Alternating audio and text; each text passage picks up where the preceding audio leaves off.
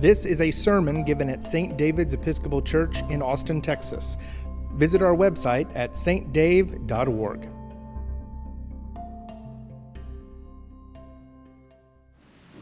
Well, good morning. Good morning. I wasn't exactly sure how to start this morning, how to kind of make the point and drive home that we're in a new church season and have begun a new church calendar year. But I think by moving the chairs, we did it beautifully. Everyone is a little unsettled. It looks like a tennis match as we watch everyone kind of wondering which side, where's someone going to speak from next? Which side do I look at? But Happy New Year and Merry Advent. Today marks the beginning again of a new church year and the first Sunday of Advent. The chairs have moved, the color has changed to blue, the Advent wreath is out. Thanksgiving is over and the countdown to the arrival of the Christ child and the countdown to Christmas has begun. So this morning's readings are the introductory chapters of the church year. It's the kickoff message, if you will, that sets the tone and the theme for the upcoming year. And we're told to wait and to be ready for a coming day. Even though we don't know the time or the hour or the day when it will happen. But we are told specifically to live in anticipation of and in preparation for that day. Now, we all just had a trial run of sorts of what it means to prepare for a visitor. Most likely we either hosted a Thanksgiving meal or we were a guest at a Thanksgiving meal. And as a host, you want to make sure that your guests feel welcomed and at home. We make an effort to greet them at the door and to invite them into the festivities. We try to have everything prepared before their arrival in advance. And sometimes that means getting ready days ahead, setting the table, making sure the food is warm and perhaps that music is playing. We might even make an effort to prepare their favorite food or to have their preferred drink ready for them when they arrive. We hope for good conversations and great food and shared memories and joy. For many of us, we also honor our relatives who are no longer with us. We prepare old family recipes that have been passed down and shared through the generations. I know that it's important to me to pass on the memories and the love that my family shared with me when I was a little child. And so I try and create those same traditions for my children and my grandchildren. And when we do that, it feels like a piece of them is there at the table with us.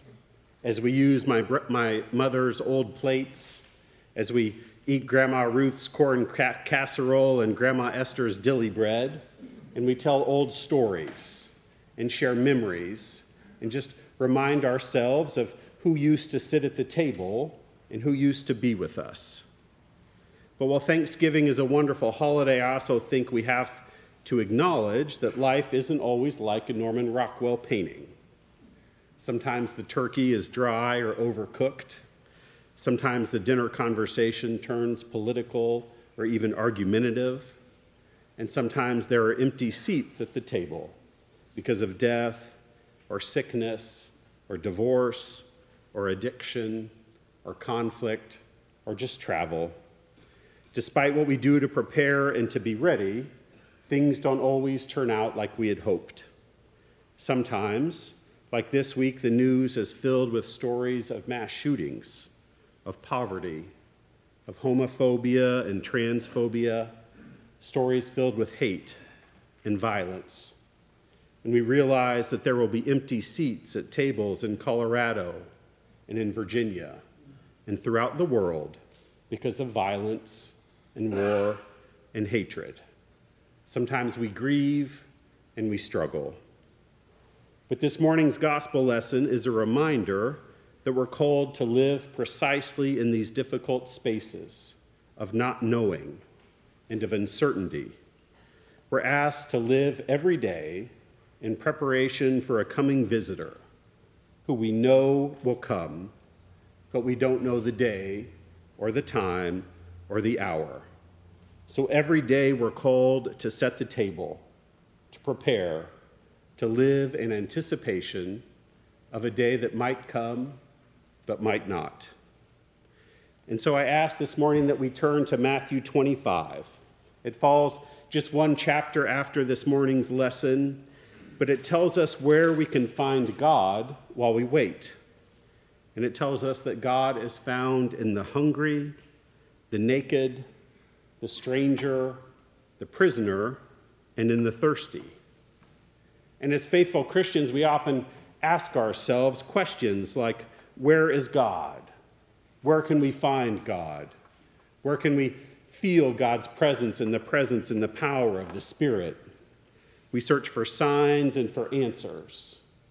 We read books and we study and pray, and we search diligently, longing for a moment, just a glimpse of the Spirit. But we've been told where to go and where to look. We're told that when we serve amongst the hungry, the naked, the stranger, the prisoner, and the thirsty, that we will encounter God. After all, it's easy for us to welcome those we love and enjoy to our shared meals and celebrations. But we aren't asked only to love those that we love or those that will love us in return. We're called to exhibit a radical love that will challenge and change us as we work together to transform the world. We're called to bring justice to a world where people are hungry and thirsty, called to bring light into a world that sometimes appears to be filled with darkness. We're called to bring coats and clothing and shelter to those who don't have a home or a safe place to rest. We're called to bring safety and protection to those who are threatened by gun violence, called to bring love and acceptance and affirmation to those who are hated and sometimes even hunted because of who they love or how they identify. We're called to advocate for those who are imprisoned.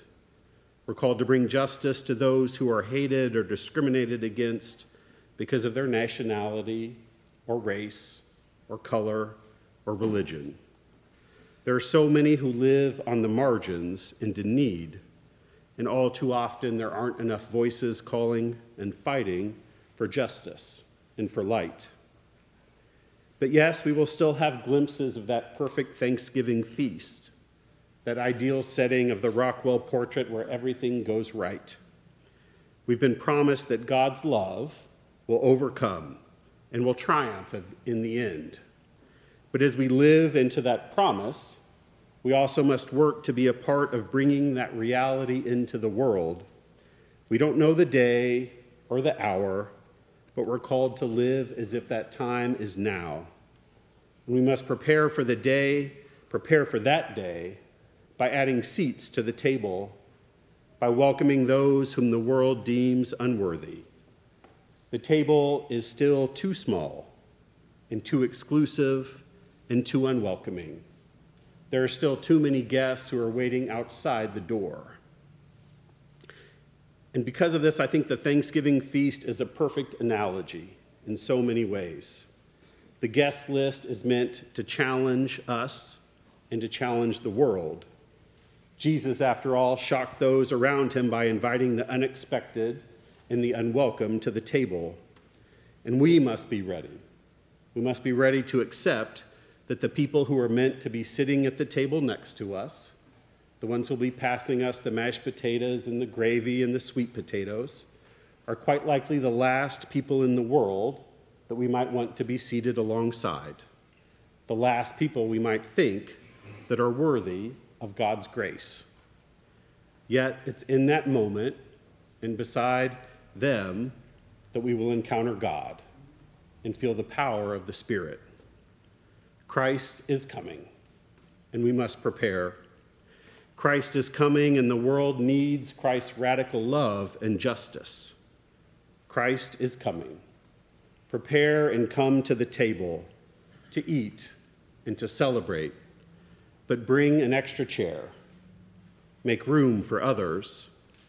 Invite someone new to join us in our waiting, in our preparation, and in our celebration. Amen. You can find more lectures and sermons on iTunes by searching for St. David's Episcopal Church in Austin, Texas, or visit our website at stdave.org and click on the podcast button.